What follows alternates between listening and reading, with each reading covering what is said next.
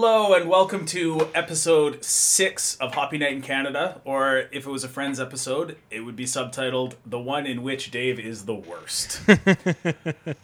A quick early apology to you, John, and the listeners.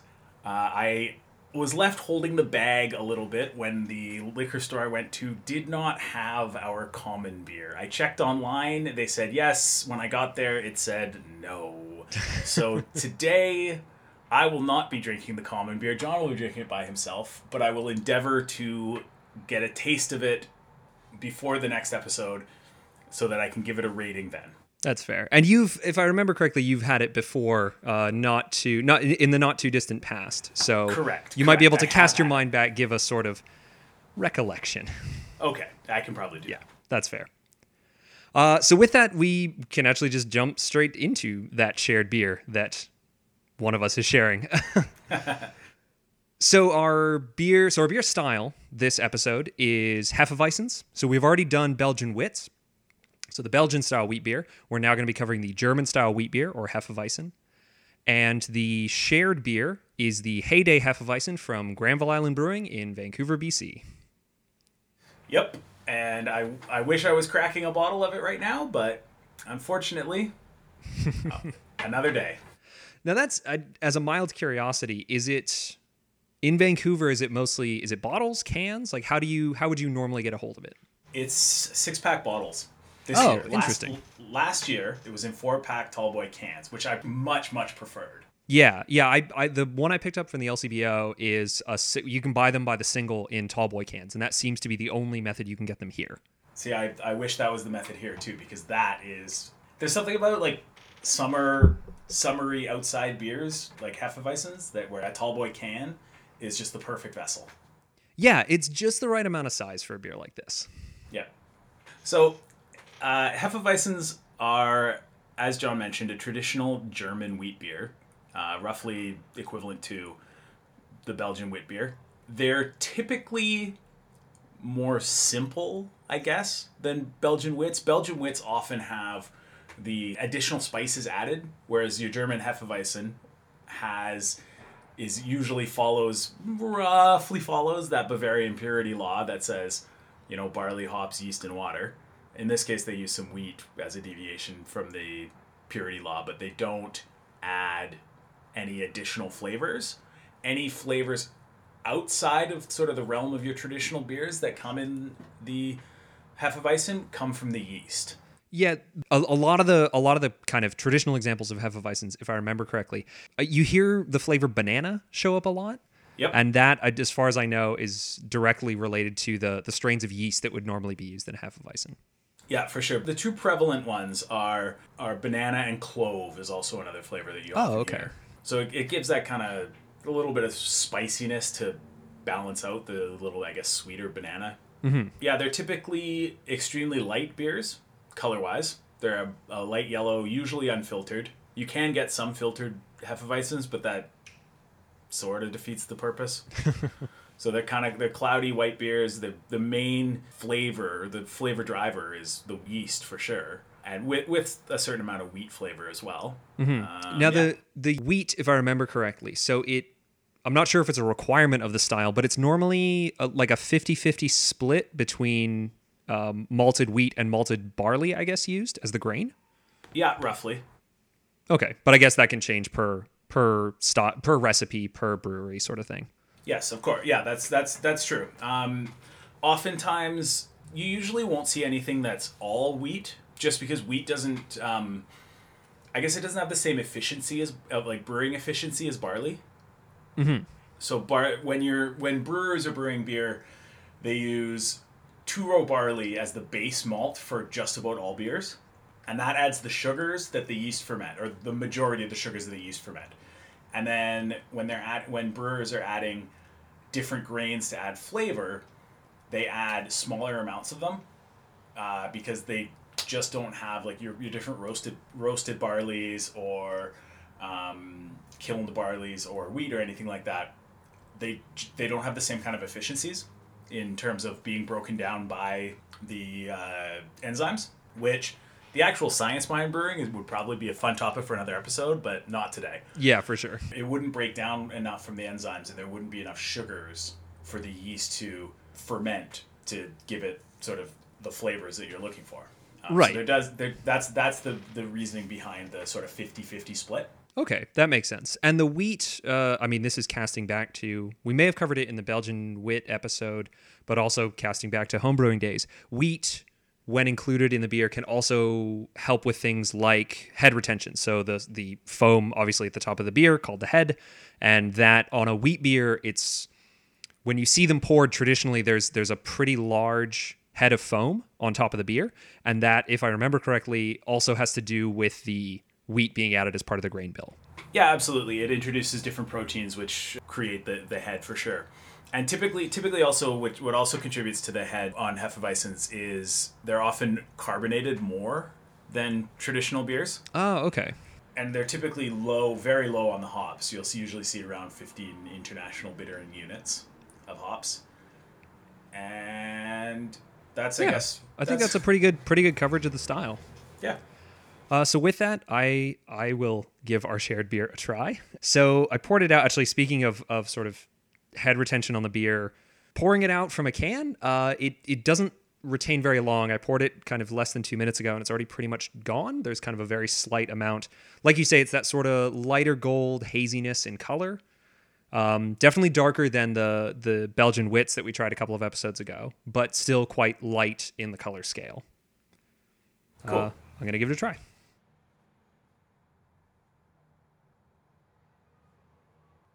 That's very nice. Yeah. It's definitely got that sort of banana-y, slightly spicy flavor to it. Not bitter at all. There is sort of a sweetness, I feel like, that lasts on the palate after you've finished the mouthful. Mm-hmm. If I remember correctly, it's a really good basic example of the Hefeweizen style. It has the banana, it has the clove, it has the wheat flavor. There's nothing terribly special about it because it's a Granville Island product, and there's not really anything terribly special about Granville Island products, but it is a very good basic example. Yeah, it's funny. It reminds me actually of, not in taste or anything, obviously, but the first episode that we did where we covered stouts, and we had the Mill Street Stout, which felt like this very standard, nothing additional going on, just a very standard example of that style. This feels much in the same way, where if you're looking for a sort of quintessential example of a Hefeweizen brewed by a Canadian brewery, just basic, nothing additional going on to it, not bad in any way, just a good introduction to the style almost, this would probably do you pretty well. Yeah, no, very true. Very true. I'd probably go 7 out of 10. There you go. That's a pretty solid rating. Yeah. And as I said, I will endeavor to try it again before the next episode, and I will rate it posthumously. Posthumously isn't right. I will rate it later. Pretty good. And it will, we'll add it to the website once you've tracked down a can or a bottle of it. Cool. All right. Well, I guess on to the next segment of the podcast. We're into what is the beer that has stood out since the last time we recorded for you. Yeah. So do you want to give yours first? Sure. I think I've mentioned this on a previous episode. It is one of the summer Tallboy seasonals from Parallel 49, which of course everyone's going to kind of roll their eyes about, is a beer called Apricotopus. And I think I've mentioned it before, but it just came out from Parallel 49 again, and it is an apricot sour saison. Very nice. And it is phenomenal. It's not extremely sour, it's just nice and tart, has a little bit of fruit flavor, and is insanely refreshing. Just amazingly refreshing. Nice. So that is the one for me. I've had it a couple of times since we recorded last. Pretty good. Yep. I mean, that's a mark of quality, something that you're going to return back to and not just try once and say, yeah, it was good, I had it, and then just walk away. Exactly. Yeah. So on my end, I would probably go with, Nickelbrook Brewing, which is out in Burlington, Ontario. They may have made it before, but last year they put out a Berliner Weiss called Uber. Okay. And I had it and it was very nice, but it was very, very tart and quite sour. So this year what it looks like they've done is they've re-released it, but with raspberry syrup introduced into it. So it's the Uber Berliner Weiss with raspberry. So it's in the mix? Like Yes. Oh, okay. Okay. Yeah, so it's pre-mixed with the addition of the fruit. It's brought this really nice kind of sweetness into it to counterbalance the tartness. And it's a perfect patio beer, and I had it the other day, and it was really good. Perfect. Yeah, Berliner Weisses are interesting. There's a few really good ones around Vancouver. Four Winds makes one that's really good. Steel Toad has one, or had one last summer. I haven't tried it yet this year, whether it's back or not. And it's interesting because sometimes at a restaurant, in fact, one time when I was at Kraft last year, they had the Four Winds Berliner Weiss, and they had made a couple of house-made syrups to add to it. Oh, that's pretty cool. Yeah, and the one I specifically remember, the one at Kraft, was a strawberry basil syrup, and it was delicious. That would be really nice. Yeah, it was great. Very refreshing. So, as a bit of background with Berliner Weiss as a style, so it's actually another German wheat beer style, sort of it's a sour wheat beer.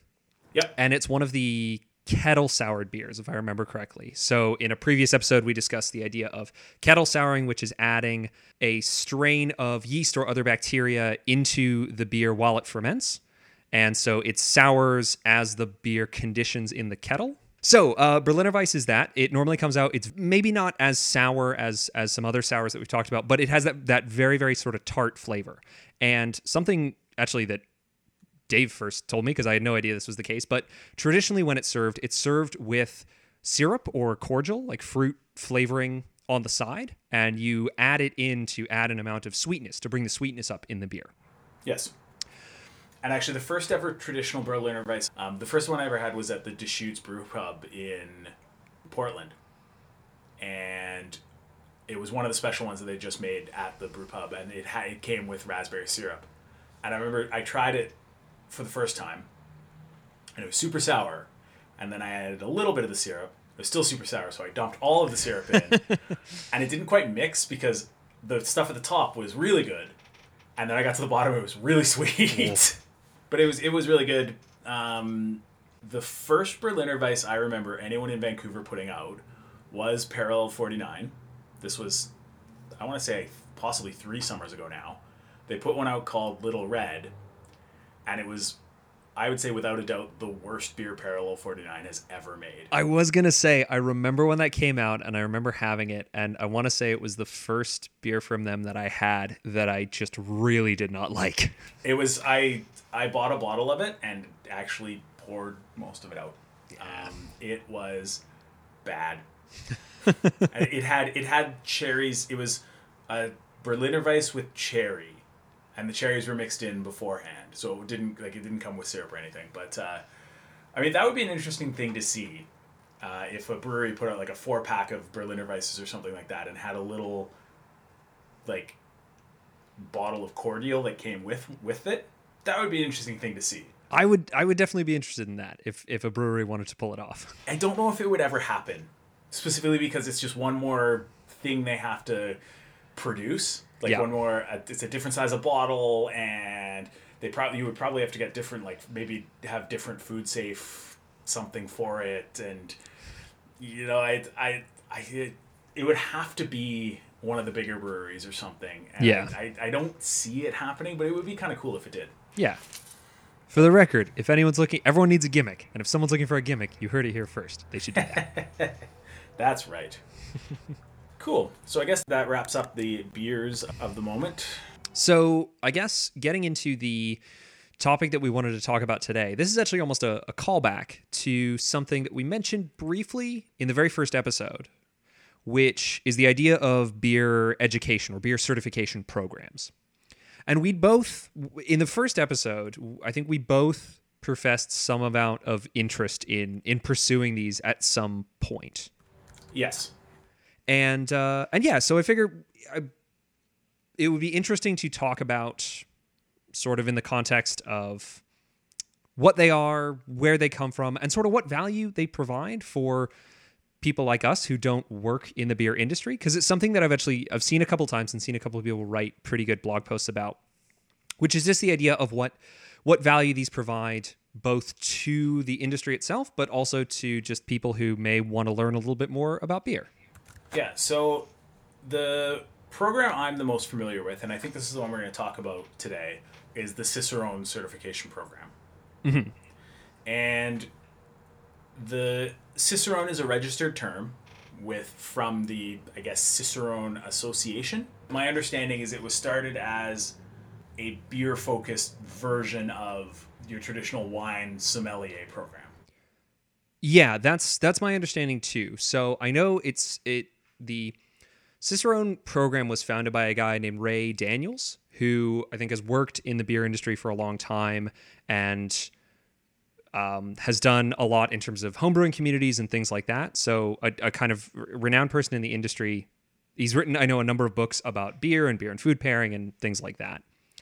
And yeah, my understanding was it's supposed to be the thing that you will see if you go to the website or see other people write it up. Then yeah, the closest comparison is to the sommelier program, which, if you're not familiar with it, is a sort of multi-tiered certification specifically for mastery of knowledge in wine. Yes. And so Cicerone is kind of like that. There are multiple levels. The intro level is certified. Cicerone level 1 is certified beer server. And certified beer server is for people who work in the beer industry, but I guess they don't, I guess, aspire to be the absolute experts. It's more, a lot of restaurants, at least in Vancouver, a lot of the beer-focused restaurants put all of their staff through the Cicerone Level 1 training. So if you go to the St. Augustine, which we've discussed a bunch of times, the servers there are all certified Level 1 Cicerones. Oh, interesting. I actually didn't know. I knew Beercraft in Vancouver also has that. Yeah, same story at Beercraft. They all do Cicerone Level 1. And the cost for the exam is about $70 American. It's a 60-question multiple-choice exam, all online. There's no prerequisites.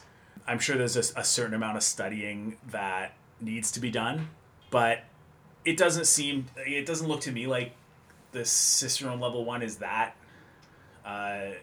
intensive. Yeah, I mean, to my understanding, it's exactly as you say. It's sort of that entry level into the world of knowing a bit more about beer and then having a sort of level of certification come along with it. So for people who are working in a bar that wants to sort of differentiate itself. Yeah, and be sort of have that sort of stamp of we hire people or we train people to know about craft beer specifically. And so my understanding is it covers a lot of things about beer styles, serving, a lot of the sort of basics of introduction. So if you want a sort of more formal introduction to beer styles, ways to serve it, pairing with food, I don't know if it gets into things like draft systems and like how beer is served out of kegs and things like that, but I imagine it would cover things like that. And at the end of it, there's just, you have then a little stamp next to your name that says, hey, I know in a formal sense a certain amount about beer. Exactly. And it is like, anytime I go to a place and the servers are Cicerone certified, it's sort of a plus in my book, just because I then know that if I ask the server a question about a particular beer, they're likely to know the answer. Mm-hmm. Because it just is a mark, like you said, it's a mark of a place that wants to be that little sort of step above. Yeah. And I mean, as we've said multiple times, we're enthusiastic amateurs in this beer thing. And I mean, I like to think my knowledge is pretty good in terms of beer. And so I do like to be able to ask a question if I'm ordering a beer I've never had before and get some background information. Yeah, and I think therein lies the value I think obviously there's a value for people who work in the service industry, especially as sort of more bars, in order to differentiate themselves, kind of say, hey, we're going to have more of a focus on craft beer. And so being able to have a sort of level of professional certification that goes along with that, there's definitely a benefit for people that work in the industry. And then, yeah, like you say, the sort of flip side, if you're just on the sort of amateur enthusiast level, would be partially just edification of your own knowledge. You want to learn more about the things you like, but then also being able to, I think, talk on a level when you go to a place that serves craft beer would also be kind of nice, because then, yeah, like you say, you can have that sort of conversation where you're on the level of knowledge as the server. And so know what questions you want to ask to make sure you get the thing you want. Yeah, exactly. So that's the Cicerone level 1. Cicerone level 2 is certified Cicerone. And as we said, Cicerone is a registered trademark. And so for somebody to call themselves a Cicerone, they have to have passed the level 2 certification. And the level 2 has a syllabus that has 5 categories. They are keeping and serving beer, beer styles, beer flavor and evaluation, beer ingredients and brewing process, and beer pairing with food. Each of these categories has sort of subcategories. Some of them, keeping and serving beer has A through H. Beer styles only has A through C. And so it's a fairly wide, or it's a fairly broad course material. There aren't courses that are run for Cicerone.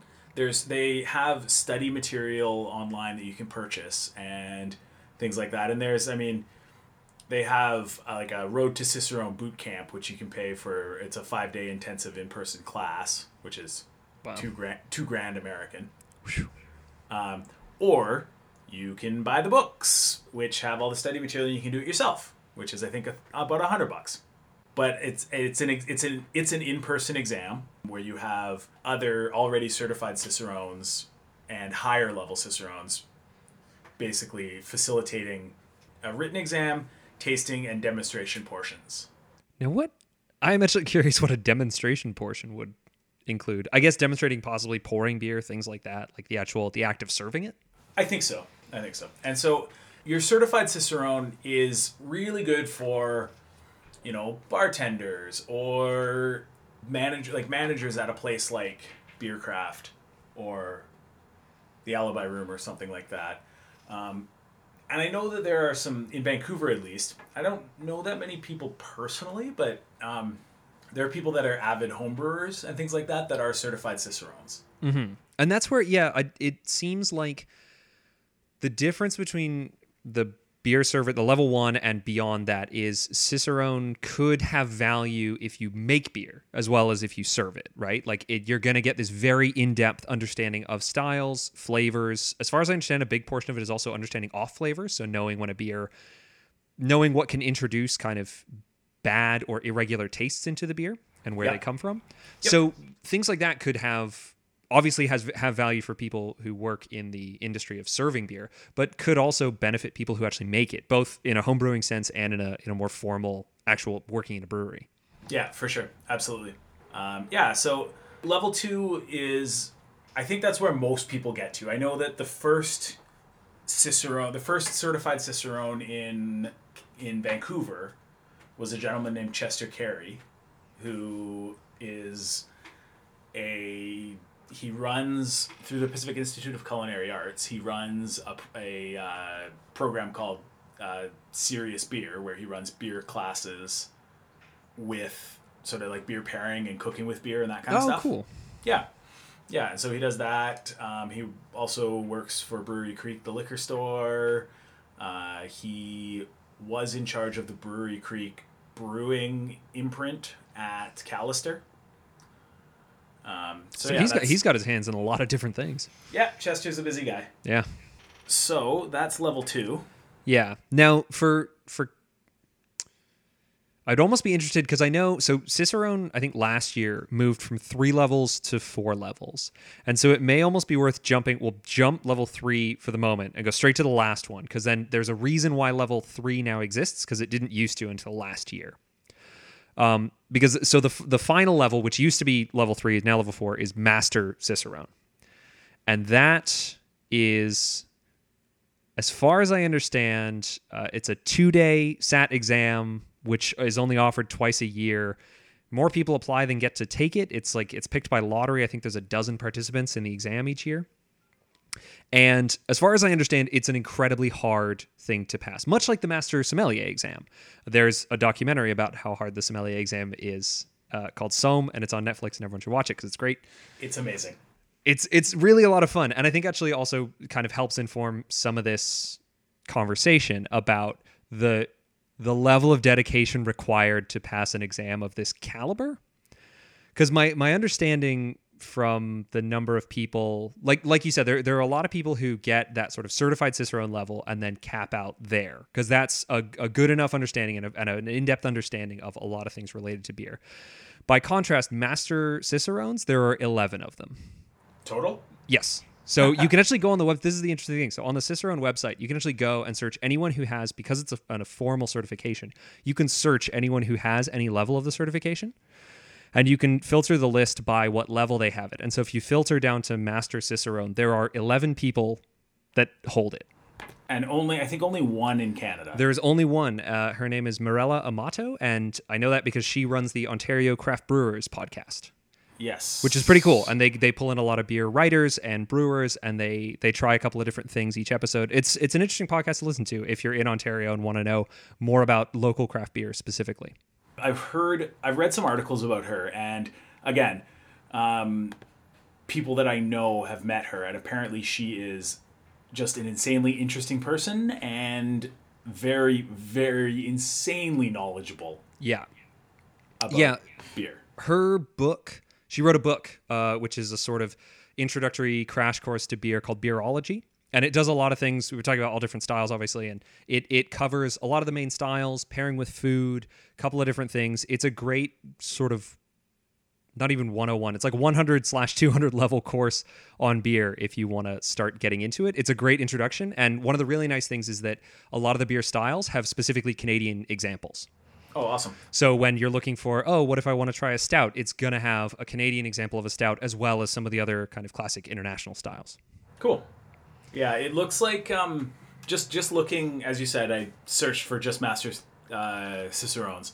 It looks like a lot of them either work for breweries or consult with breweries. That is the other interesting part. You can see who people work for when you filter on the website. And the higher up you go, I think the more people either, like you say, they either consult with brewers, they work for a brewery. Once you start getting into these higher levels of understanding and knowledge, it seems like that's the direction that people tend to go. Yeah. There's a couple people that don't appear to have, a company connection, but it's a lot of. I'm just looking at the advanced or the Master Cicerone, and it's Duvel America and the brewery and I think the two of the brewers, the head brewer and maybe someone else from Brewdog in the UK in Scotland. I think they both hold Master Cicerone.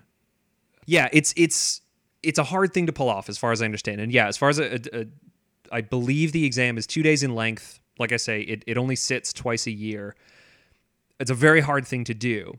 Yeah. And so my understanding is this, because there's a fairly large leap, and I think that they notice that there's this large gap between tons of people who have, maybe not tons, but hundreds of people who have certified Cicerone, and then so few people that hold this Master Cicerone designation, that they wanted to try and create a stepping stone level in between those two. And so this new level 3 was born, which is Advanced Cicerone, which, as far as I understand, is supposed to split the difference between the level of knowledge required for certified Cicerone and then the sort of almost unattainable amount of knowledge needed for master. Yeah, and to me, that just seems like that's just smart, because it gives people that are, I don't know, maybe like you and me, who are more sort of amateurish and doing it for fun and for interest more than doing it for a professional sense. It gives you an additional step to sort of strive to. Yeah. Whereas, like thinking about being a Master Cicerone, I don't know that there would be a point for me.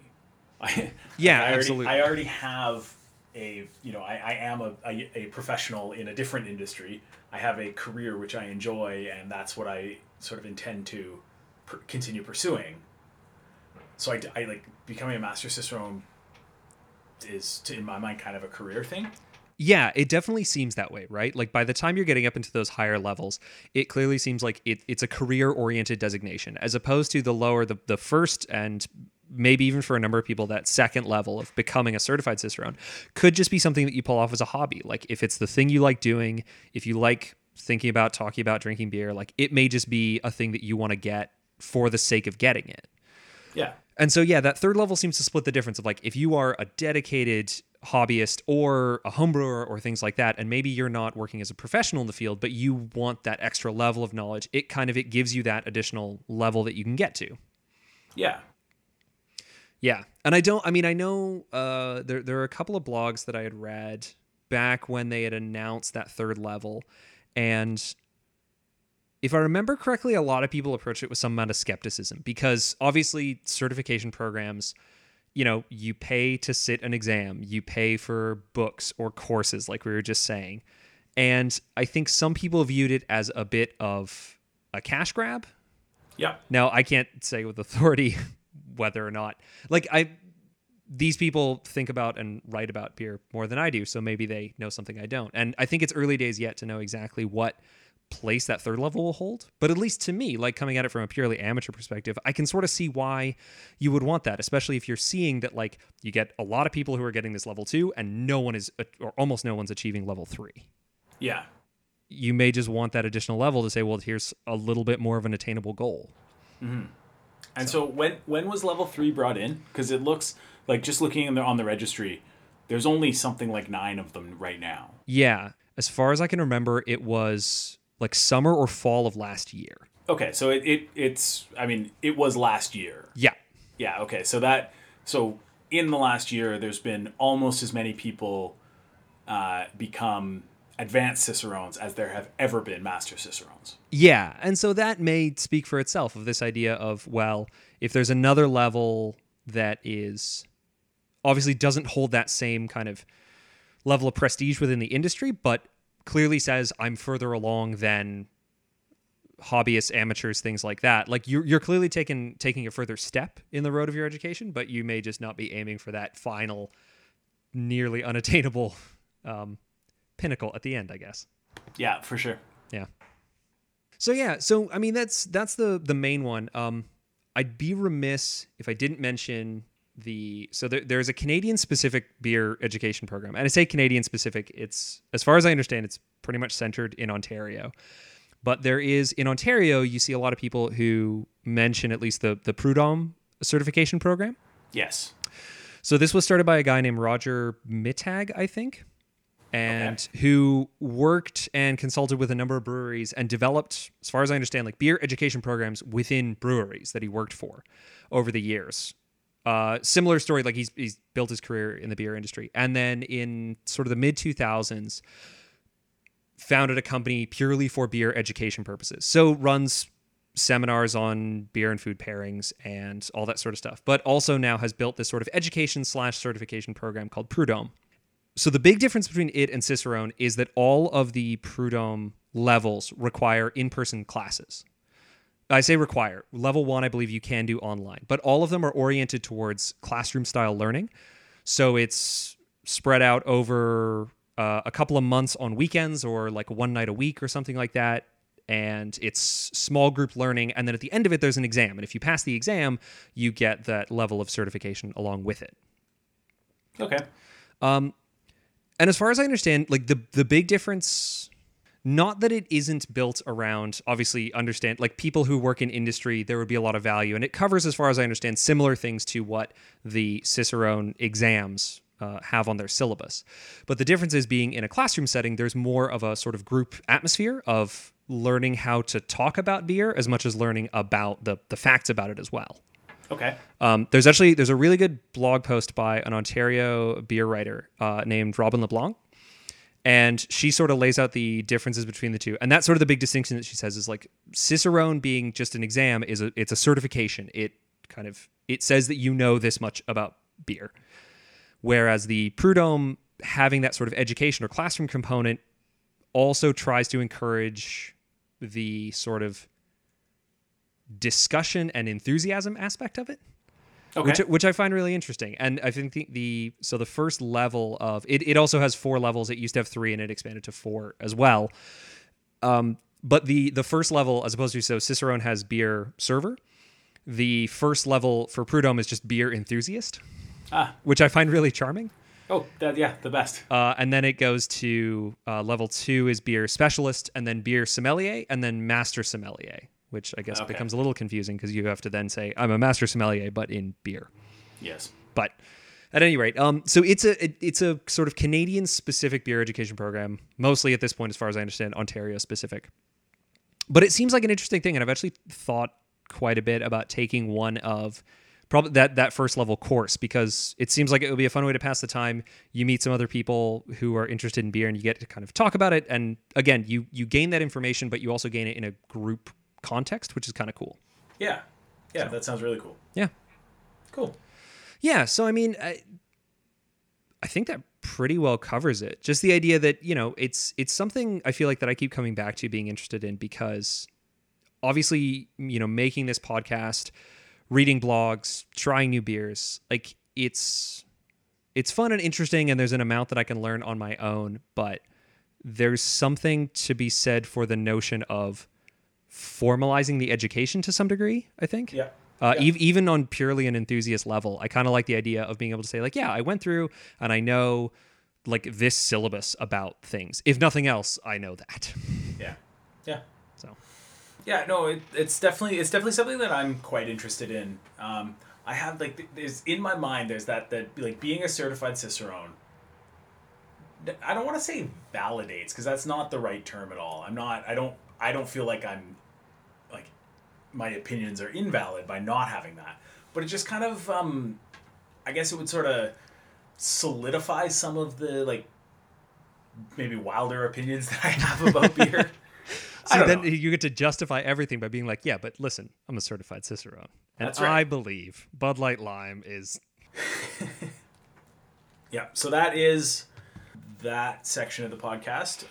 One thing I want to mention, before I forget, those of you who follow us on Twitter, I retweeted something from a friend of the podcast, another John. I don't know how many people saw it, but news to me, apparently if you're in Alberta, and I think Saskatchewan, you can get President's Choice IPA. Oh, I saw this.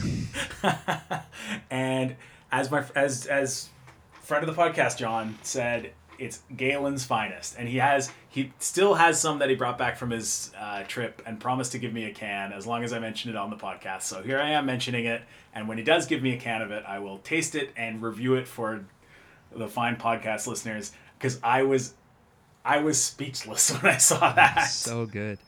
Perfect. Cool. I guess it's time to drink our common beers. So do you want to... You've already drank a beer this episode, so why don't I go first? Sounds good. For my individual Hefeweizen, this time I went back to Vancouver Island, as I did with the custom Kolsch last time, and I picked up a bottle of This is Hefeweizen This is Hefeweizen in brackets, German wheat beer, from the Moon Brew Pub, or the Moon Brewery, which used to be called Moon Underwater and has now just gone to Moon Brew Pub. And or Moon Brewery, it's a brew pub in Victoria that also produces and, packages and distributes their beer. And it's actually like, it's a pretty great little pub. If listeners are in Victoria, I would highly recommend going to the Moon Brew Pub. The food is good. It's sort of that British style of order at the bar. They'll bring you your food, but there's no waitress coming around. So if you want another beer, you just go to the bar and order it. It's got a charming feel to it in that sense. I really like the Moon in terms of the pub, and most of their beer is really good. A lot of it's kind of like, none of it's bad. Some of it's a little bit sort of hit or miss. Most of it is strong but not exceptional. So it's a little bit, the beer is a little bit darker orange color than a lot of traditional Hefeweizens. It's very cloudy. It's got a big white puffy head, as is traditional with Hefs. Smells like yeast.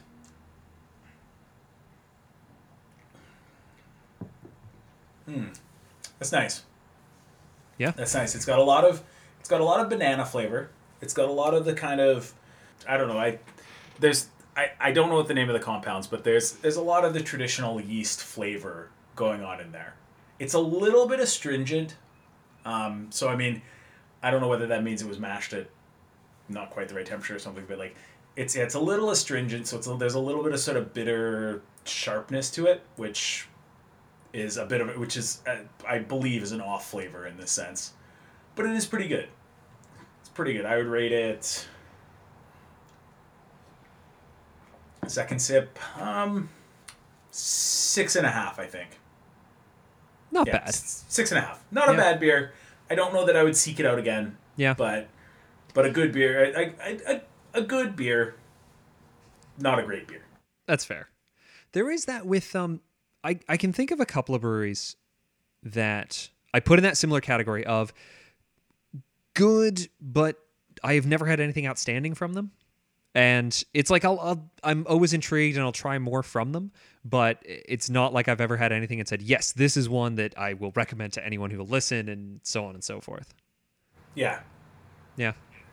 Yeah, very much. So what have you got for your what's the Ontario Hefeweizen this time? So I went figuratively, not literally, but I went figuratively north to the Muskoka region to Bracebridge, and I picked up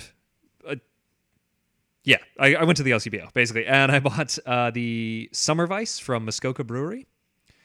So this is actually one of two wheat beers they make. They make another one in winter called Winter Weiss, and that one is a dark wheat beer, or a Dunkelweiss beer. Okay. But this one is, this is their summer Hefeweizen style.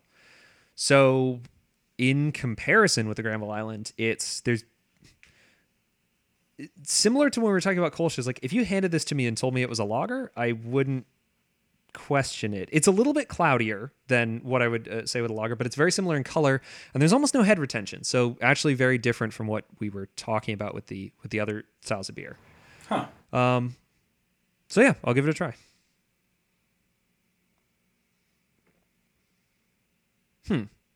It's not bad.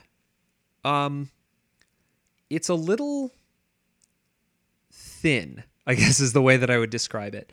It doesn't pack as much flavor, I would say, as the Granville Hefeweizen. Okay. And as much as many other Hefeweizens that I've had over the years. It feels a little bit kind of thin. Flavor doesn't really last that long. The flavor itself, like the taste isn't bad and has kind of those traditional Hefeweizen notes, that kind of fruity, kind of a little bit banana-y flavor. Less of a sort of spicy note to it than the Granville had. Right. The nose is interesting. There's something kind of sharp and almost like minty going on the smell of it. Huh. And it doesn't come through in the taste at all, and I can't quite place it, but there's something in the aroma that doesn't quite sell me. Huh. Yeah, it's fine. I don't think there are a number of other Hefeweizens I think that come to mind that I would have over this. And it's not necessarily bad, it's just not particularly good. There you go. So rating? I'd go probably 5 out of 10. All right. I wouldn't. Yeah, I wouldn't seek it out again. I've had other Muskoka beers that I have liked. This isn't necessarily one of them. They do actually make, as far as their summer beers go, and now I think it's a year round that they make, but I've mentioned it before. Their Detour Session Ale is really nice. It's in a choice between the two. If I was looking for a beer from Muskoka to have on a patio somewhere, I would go for their Detour pretty much any day. Yep. This I would probably not have again. Yeah. They used Muskoka briefly during last summer, distributed to BC. They pulled the pin on it after about 4 months, which was kind of disappointing. That's unfortunate. But they had I think it was the Mad Tom. Yeah, that's their standard IPA. Yeah, and we had the Detour, and I tried it one time, and it was really good. Yeah. It really was really good. Detour is one of the nicer ISAs or session ales that we get out here. There's quite a few breweries that are getting in on the session ale train that have been over the past couple of years. Yep. But I'd say Detour gets it pretty right. They also make a really nice, actually, double IPA, which is just called Twice as Mad Tom. That one is pretty nice, and I've seen it more frequently at the LCBO. It's a little bit more widely available, but if you like that hoppier style, for anyone who's listening who's had the Mad Tom, I would recommend trying the Twice as Mad. It's a really nice double IPA. Cool. Yeah. Cool. All right, well, I think that just about does it for us tonight. Yeah. Thank you to everybody who's listening. Please rate, and if you have a minute, review the podcast on iTunes. In doing so, it gives the opportunity for other people to discover the podcast. Yeah. Did we didn't actually discuss that we somehow ended up on the new and noteworthy section. We did end up on the new and noteworthy section for food and drink in Canada, I think. Yeah. Or food in Canada? Yeah. So we ended up, iTunes categories, you put it's arts and culture, and then under that it's food. But we are in, I think, the top 10 or top 12. We show up on the front page at least. Yeah. So everybody, if you're listening, please take a moment, rate and review, push us further up that list so that other people can discover it. Share it with your friends. Send us an email, hoppynightincanada@gmail.com. Yeah, any new email, we'll handle it as a mailbag, and it may end up on the next episode. Yep. Yeah. And if you have any ideas for the show, get in touch via Twitter. Yeah, HoppyNightCA is our Twitter handle. Yep. Website also hoppynight.ca, and we put up the beers that we drink and links to various rating systems if that's your fancy. And you can see how we compare to everyone else out there on the internet. Yep. All right. I think that pretty much does it. Yep. From Vancouver, I've been Dave, a.k.a. the worst. I am still John in Toronto. Cheers.